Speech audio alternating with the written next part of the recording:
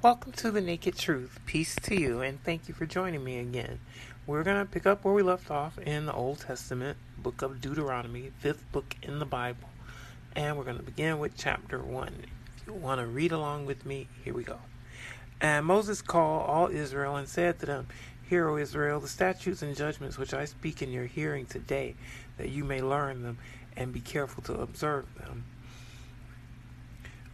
So Moses is the same Ten Commandments. Moses addressing the congregation, letting them know that he's about to give them the orders, like he says, statutes and judgments, the 10 Commandments in plain English, that he's about to emphasize to them again. Because remember, this is the next generation, the younger generation the older generation already passed away with the death sentence they received.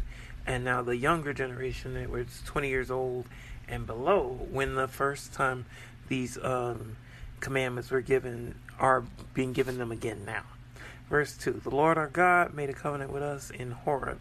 So that you have to just accept, if you're going to believe this story, that this was a time when the Lord was apparently still having conversations with people directly, and as it says, even face to face. But then it'll turn around and say that they didn't actually see the Lord's face, so how can it really be face to face? It kind of contradicts itself right there, but we're just going to read it as it reads, so let's keep reading. Verse 3, the Lord did not make this covenant with our fathers, but with us, those who are here today, all of us who are alive. So that's another contradictory statement, because the first generation that it was given to, the covenant was made with them, the ones who were 20 years old and above, who died in the wilderness for those 40 years, during those 40 years of wandering. So I'm not sure what Moses means here, where it's saying the Lord did not make the covenant with their fathers. It was their fathers who were considered unfaithful and got the death penalty, the long death penalty in the wilderness. But we'll just keep reading. Maybe it'll explain more. But he's saying in this verse that the covenant is for that generation, the younger generation who's grown up there now, getting these orders. Verse 4, the Lord talked with you face to face on the mountain from the midst of the fire. So there's again saying face to face, as if you would, if you face implies that you're actually seeing someone's face. But then that's not actually how it's gonna how he's going to explain it further, so let's keep reading. Because that actually agrees with what the New Testament says, that no one's seen God at any time, or that they hadn't seen God's face at any time or his form, and hadn't heard his voice at any time. And I'm paraphrasing there, but we've mentioned it again and again and again enough that you understand. I would think you understand what I'm referring to in the New Testament. But in case you don't, if it's your first time reading with me by some miracle, you can go to the book of John, the fourth book in the New Testament, and start reading there at the very first chapter, and you'll see it contradicts what it seems to be saying here again and again and again in the Old Testament. But we'll keep reading for now. Verse 5, I stood between the Lord and you at that time to declare to you the word of the Lord, for you were afraid because of the fire, and you did not go up the mountain, he said. So now Moses is recounting to them the time when Moses did go up the mountain, and he went up and got the orders just one-on-one directly, because the people were so terrified at the earthquaking and the fire around the mountain and the threats that the people received. I would imagine that had to play into the fear that if they got near the mountain, they'd die. That instant sort of zapping karma sort of thing, where you broke the commandment not to get near and instantly pay for it with your life. Something that you don't see happening even now in the most recent couple of chapters that we read, where the people would go out to battle, few chapters that we read, and yet the Lord doesn't lash out like that instantly. In those cases, instead, the people are made to fight a war, rather than just the Lord doing what he does when he's mad with the congregation. But it's how it reads. Let's keep reading. Verse 6, I'm the Lord your God who brought you out of the land of Egypt, out of the house of bondage.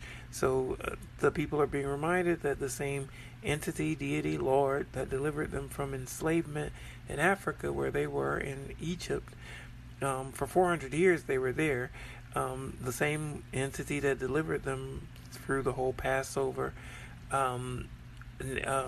story, saga that happened that we read about in Exodus is the same one commanding them now. It says, verse 7, you shall have no other gods before me.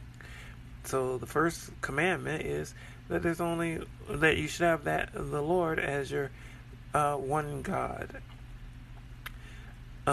Verse 8, you shall not make for yourself a carved image, any likeness of anything that is in heaven above, or that is in the earth beneath, or that is in the water under the earth.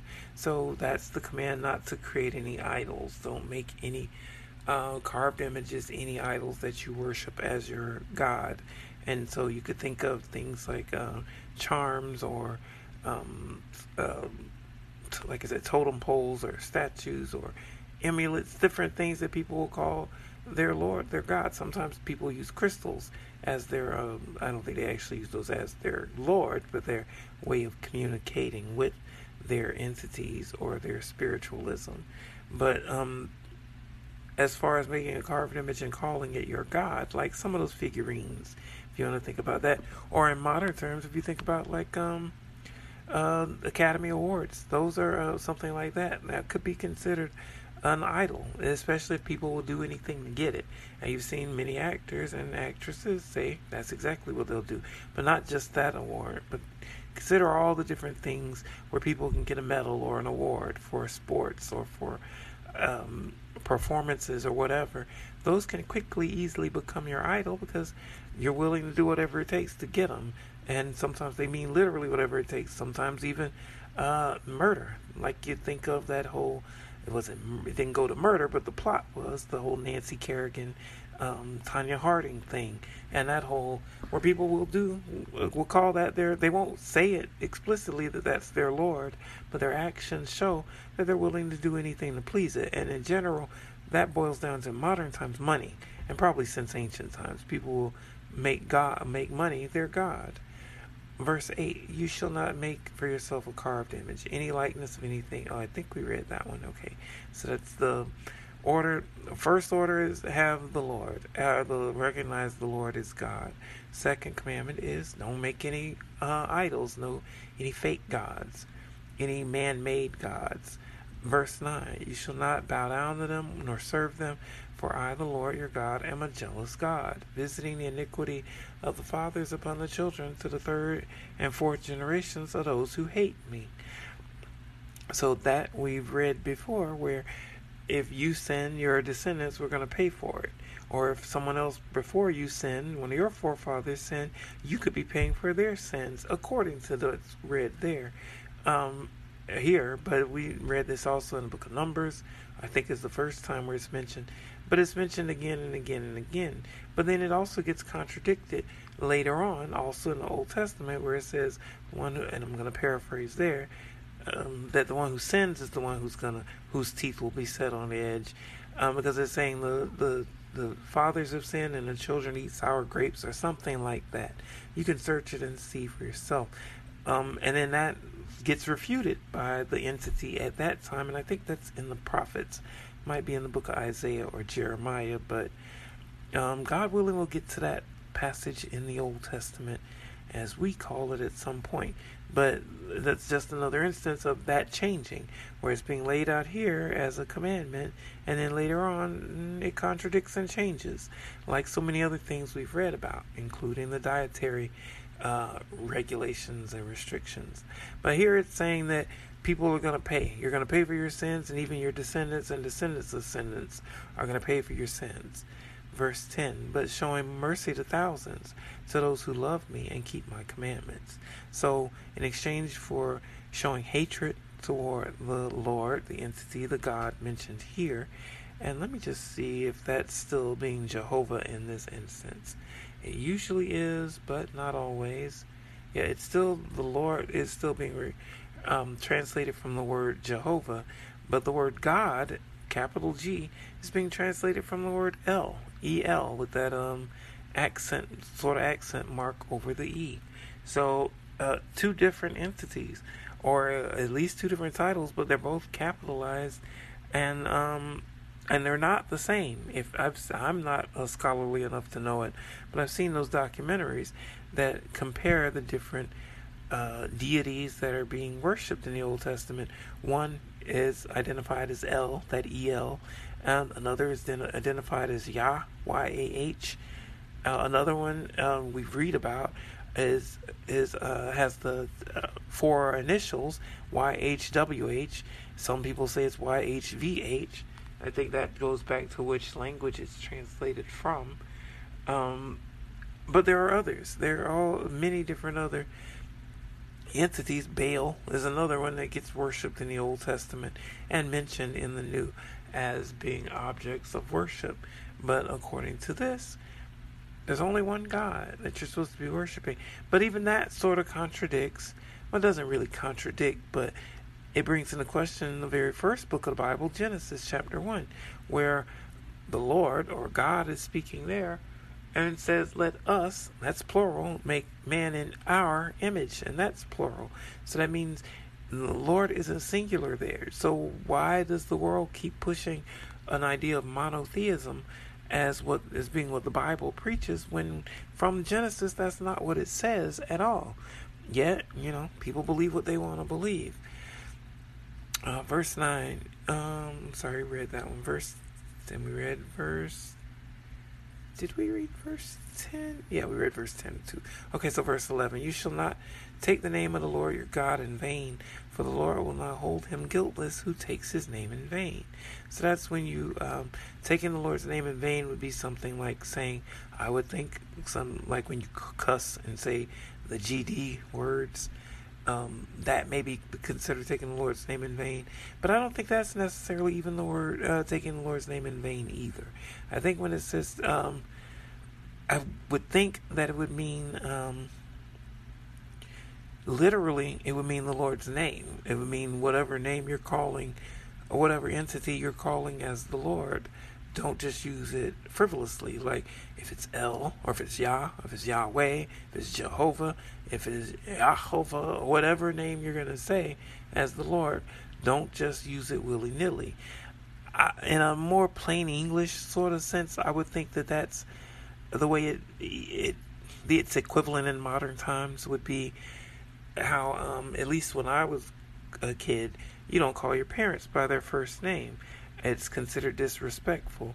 You call them mama, you call them daddy, you don't call them by their first name, even if other people around you are calling them by their first name, like other adult family members, or if you happen to hear their workplace call them, or a phone call for them.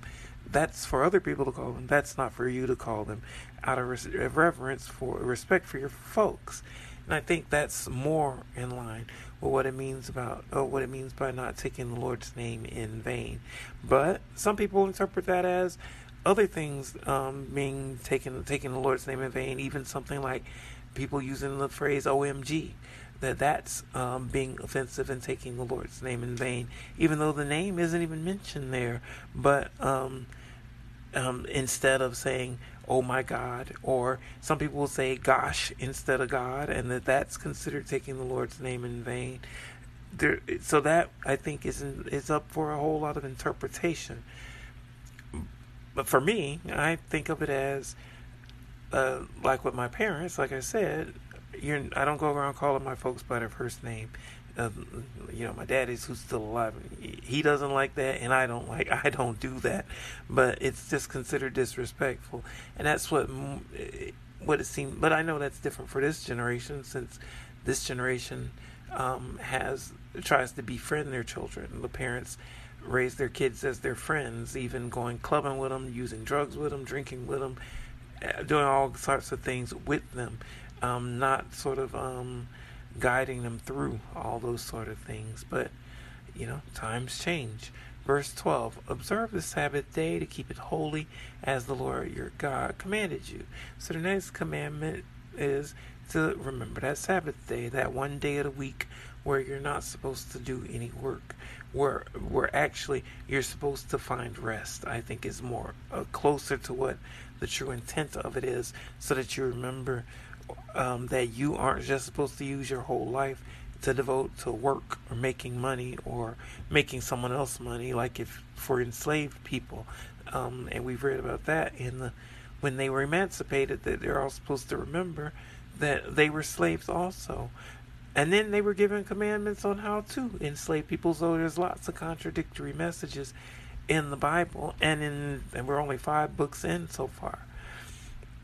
But here it's saying that you're supposed to remember that one day, to at least have a day of rest. That's what the Sabbath is about, a day of rest. And Jesus lets us Christians know that that day of rest was created for us, not for us, not us for it. So you aren't supposed to bend over backwards to make sure you observe that commandment. Rather, you should bend over backwards to make sure that you remember that commandment as a respite for ourselves, to remember that day was created for us to rest on, not so that we can break our neck trying to make sure we observe it.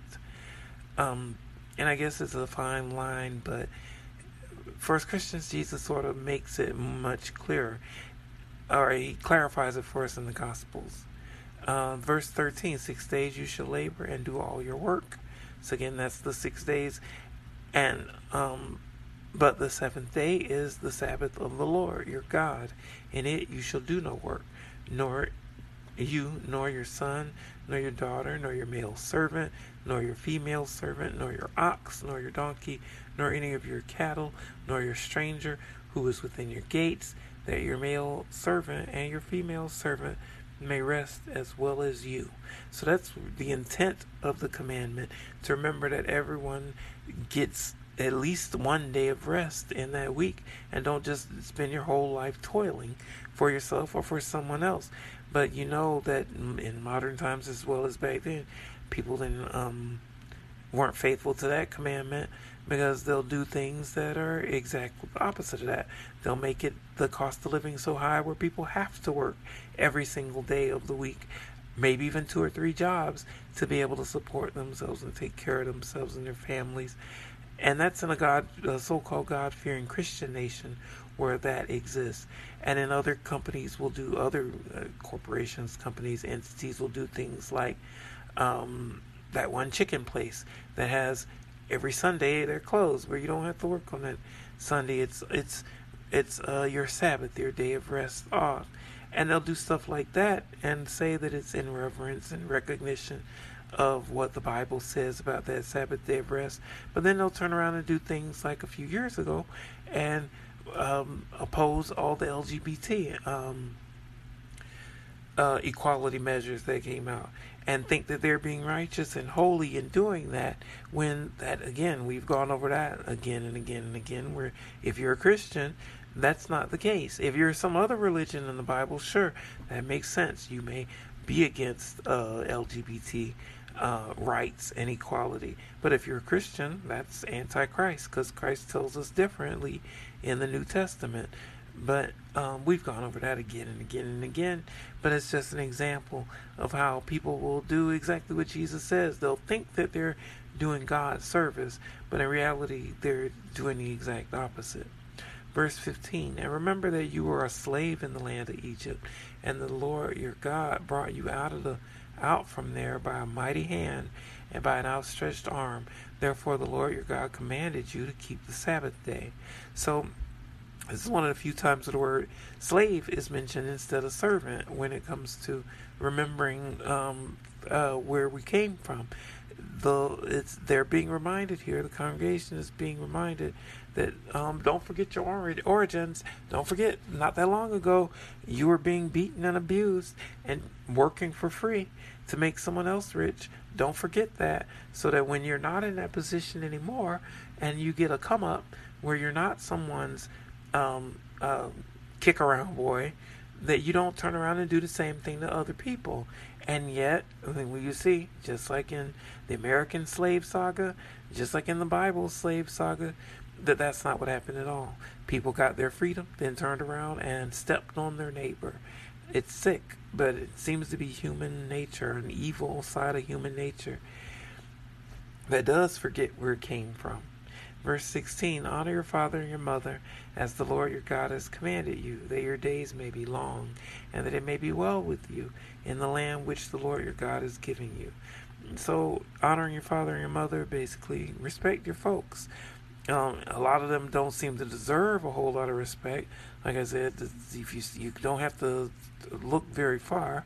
If you turn on the news, you can see that the parenting in modern times is as bad as it's ever been, if not worse.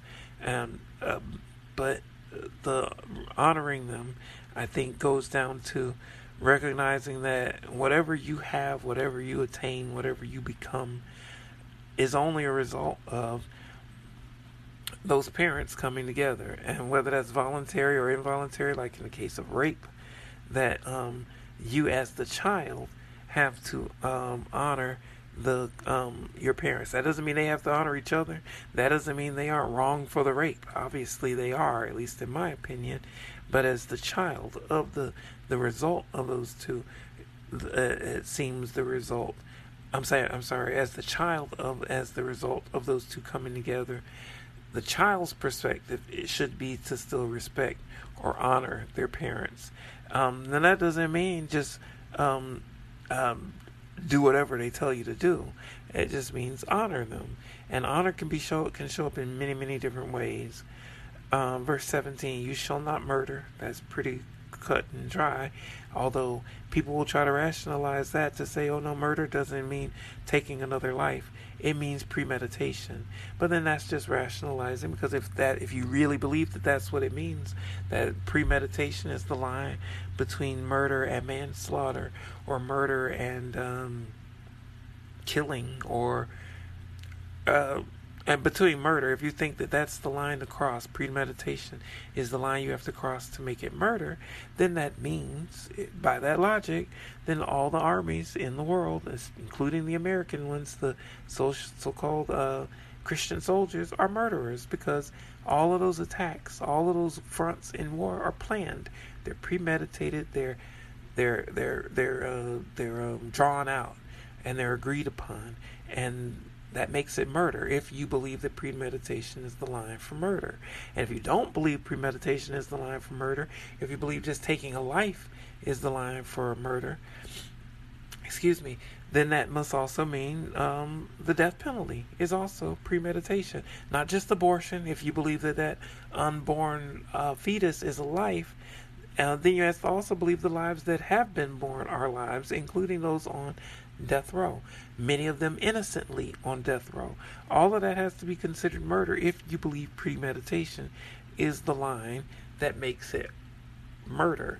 And we've read this a couple of chapters ago, I think it was a couple of chapters ago, maybe even last chapter, where that's not the line, at least according to the Bible, that there's a line between murder and manslaughter, and premeditation is not it. But if you're going to say that is it, you can't just put abortion there. Then all those other things you plan a murder for also have to be included in that, even before abortion, since the fetus, the infant, the baby hasn't been born yet. The baby hasn't breathed air yet. Baby hasn't seen the light of day yet. And even without planning that abortion, God only knows if that baby will ever come to term and see the light of day. So can you really call that murder? I don't know that it's a good thing, whether you call it murder or not.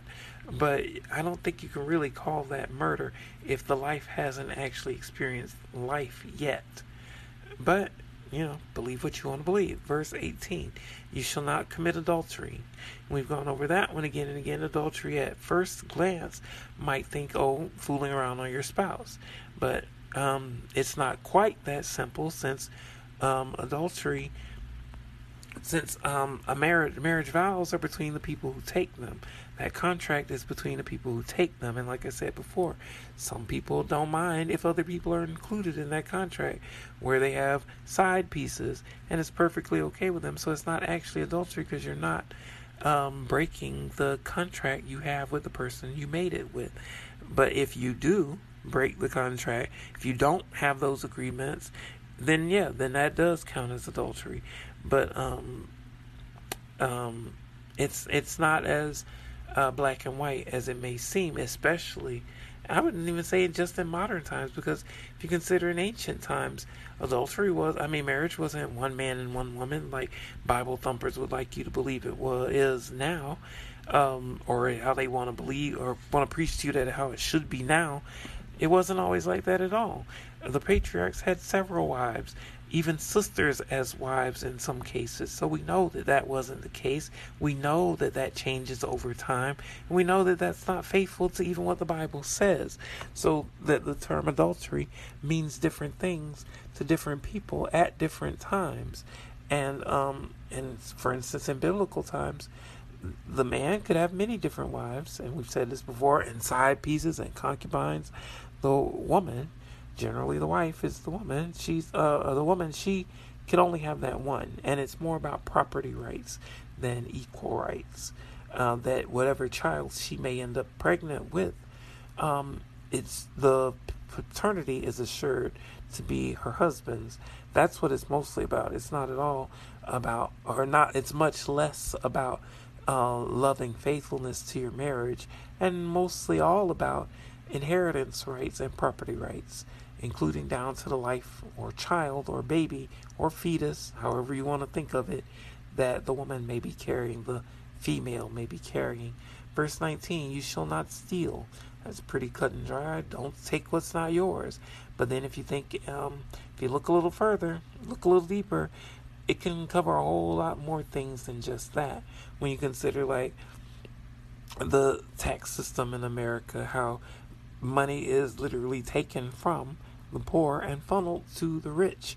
That's a form of theft. When you consider like wage theft, that's stealing. Both of those are stealing. There's lots of other ways you could steal things without just physically pickpocketing or lifting something that's not yours. There's a whole lot of things. You can steal someone's idea. You can steal someone's invention. You can steal someone's spouse. You can steal all sorts of things. And that's what's forbidden here. Verse 20, you shall not bear false witness against your neighbor. So that one's pretty cut and dry. Don't make up stories about someone. Don't lie on people. Don't accuse them of things they didn't do. Emmett Till, excellent example of that. Sad example of that. A child being accused of looking the wrong way at someone who's of a different race, and ends up getting mutilated. I think his genitals were mutilated and cut off. And a child, I think he was 10 or 12, lynched and murdered because someone made up a story about him. Sad and disgusting.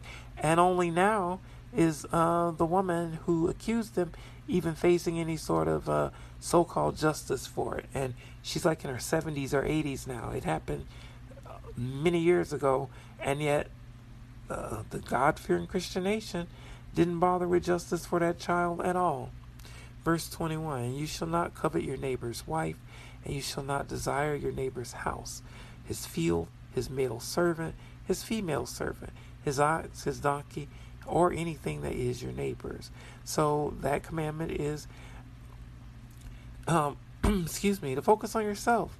Don't focus on yourself to the point of you seeing what you don't have and what your neighbor does have, and you saying, I want that, to the point where you hate your neighbor for it. I think that's where the coveting actually comes in, where you act like it's yours, even though it's not. That'd be the sort of Karen attitude, where you feel entitled to everything, even if none of it is yours. And yet, in America, the God-fearing Christian nation, that's exactly what happens. We covet other countries' oil fields as our own. We covet people's bodies as our own and tell them what they should be doing with it and what they shouldn't do with it. And again, those are rules laid out for the common people, not for the elite people who are above it all. And that's Democrat and Republican. It's sad, it's disgusting, but it's the state of this country currently. Verse 20, these words the Lord spoke to all your assembly in the mountain from the midst of the fire, the cloud and the thick darkness, and a loud voice, with a loud voice. And he added no more. And he wrote them on 2 tablets of stone and gave them to me. So it's amazing how Moses is letting them know that that was it. There was nothing more than those 10 commandments, or as they called them, the 10 words.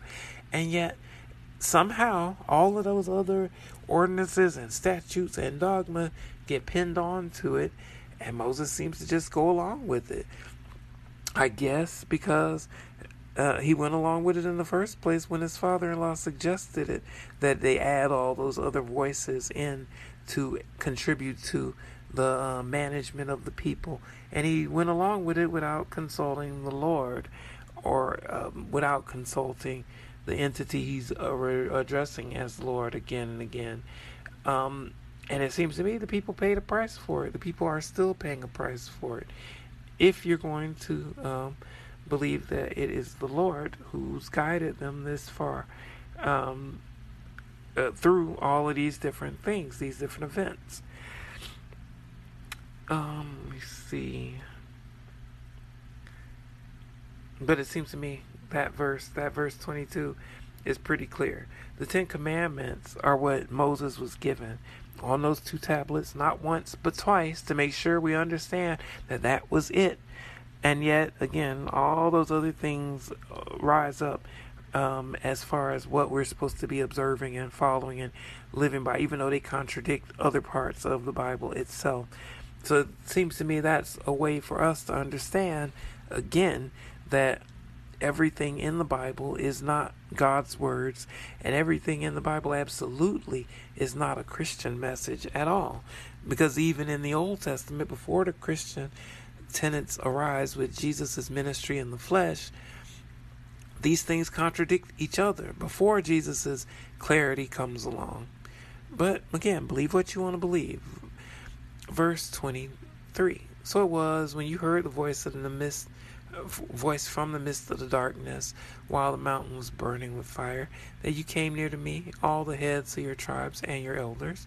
So Moses is saying, when they saw what was happening with the Lord's appearance to them at that time, they gathered together to Moses. Verse 4, and you said, surely the Lord our God has shown us his glory and his greatness, and we've heard his voice from the midst of the fire. We've seen this day that God speaks with man, yet he still lives. So they're saying they're convinced by what they've seen at that point that they are interacting with the Lord God Almighty, and that somehow their lives are preserved. Because it's not written anywhere that we've read so far that if you hear it's not written as a commandment anywhere or an order anywhere that if you hear the Lord's voice you have to die. That it's a death penalty if you hear the Lord's voice, or if you see the Lord, it's a death penalty. It's not written, yet it seems to be something common in the culture that seeing the Lord and hearing the Lord is something that you won't hear or you won't experience, and if you do, then you're going to die, or it's only after you have died. Yet again, it's not written anywhere that that's how it is, but it seems to be what's passed down in the culture. Verse 25, now therefore, why should we die? For this great fire will consume. If we hear the voice of the Lord our God anymore, then, so if you read with me before, you can understand why we're reading it the way we read it. So we'll take it bit by bit. The people are afraid that they're going to die if they hear any more of the terror, that if they experience any more of the terror that they hear or that they experience when they hear the voice of the Lord. So they're saying, enough is enough. We believe it. We understand. No need to tell us anymore. They don't need to hear the Lord's voice anymore, is what they're basically saying. They're saying, we'll just go ahead and settle for you as the middleman. Now, that to me seems crazy. Why in the world would you, but obviously they're doing it out of fear, but why would you trade in a direct contact with the Lord God Almighty for a middleman? Especially when those times of need, say like when you're hungry, or when you're thirsty, or you feel threatened, or you feel sick, or you feel like you're about to die, or you're under attack. Why would you trade being able to have instant contact with God Almighty for having to go through some other human and as your middleman? That just doesn't make sense to me. But again, people do different things, especially when fear is the motivation. Do things that don't make sense sometimes. But so that's where they are. They're saying they don't want to die. So go ahead and Moses, you keep getting the message and keep delivering it to them, and they'll just be faithful to that. And we know how that turns out. Verse 26. For who is there of all flesh who has heard the voice of the living God, speaking from the midst of the fire, as we have, and lived?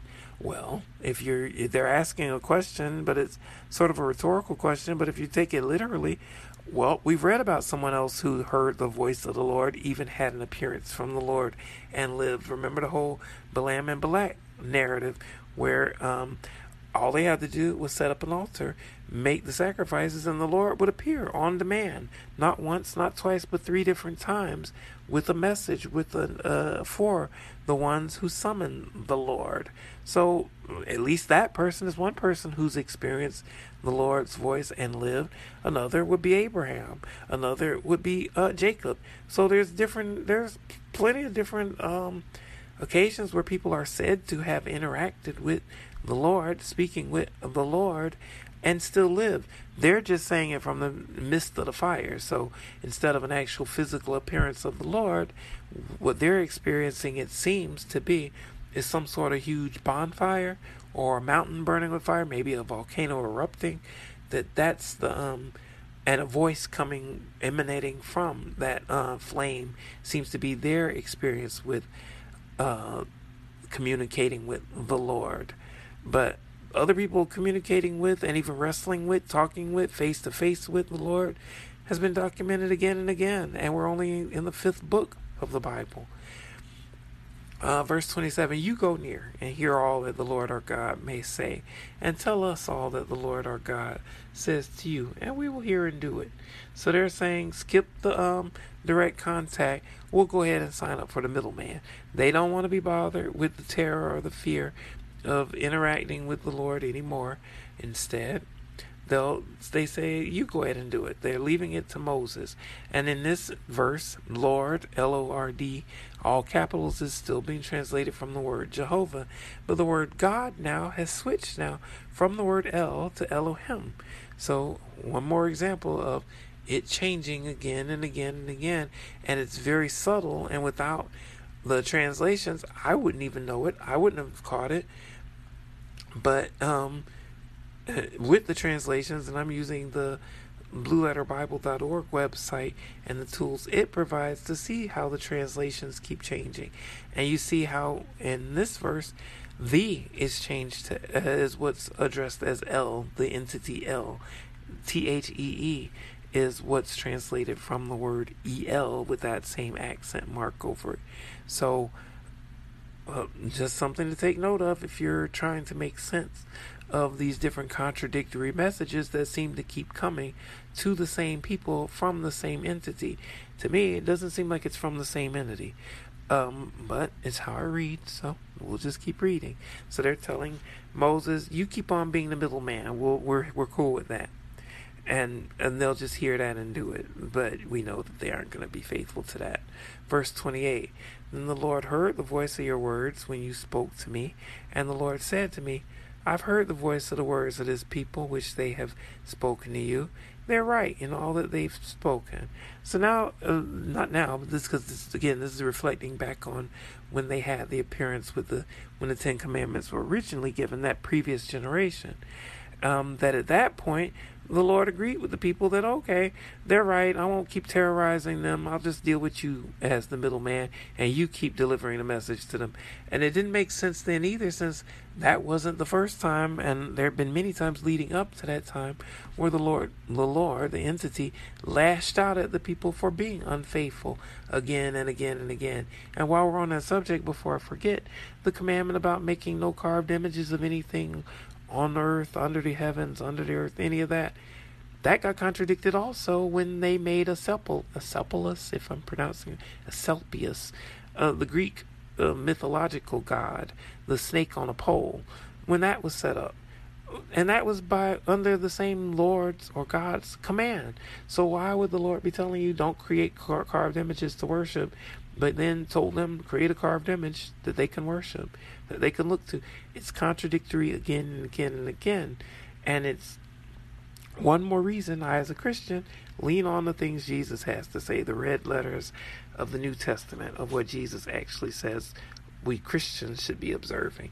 Because a lot of the rest of the Bible contradicts itself. Verse 29, oh, that they had such a heart in them.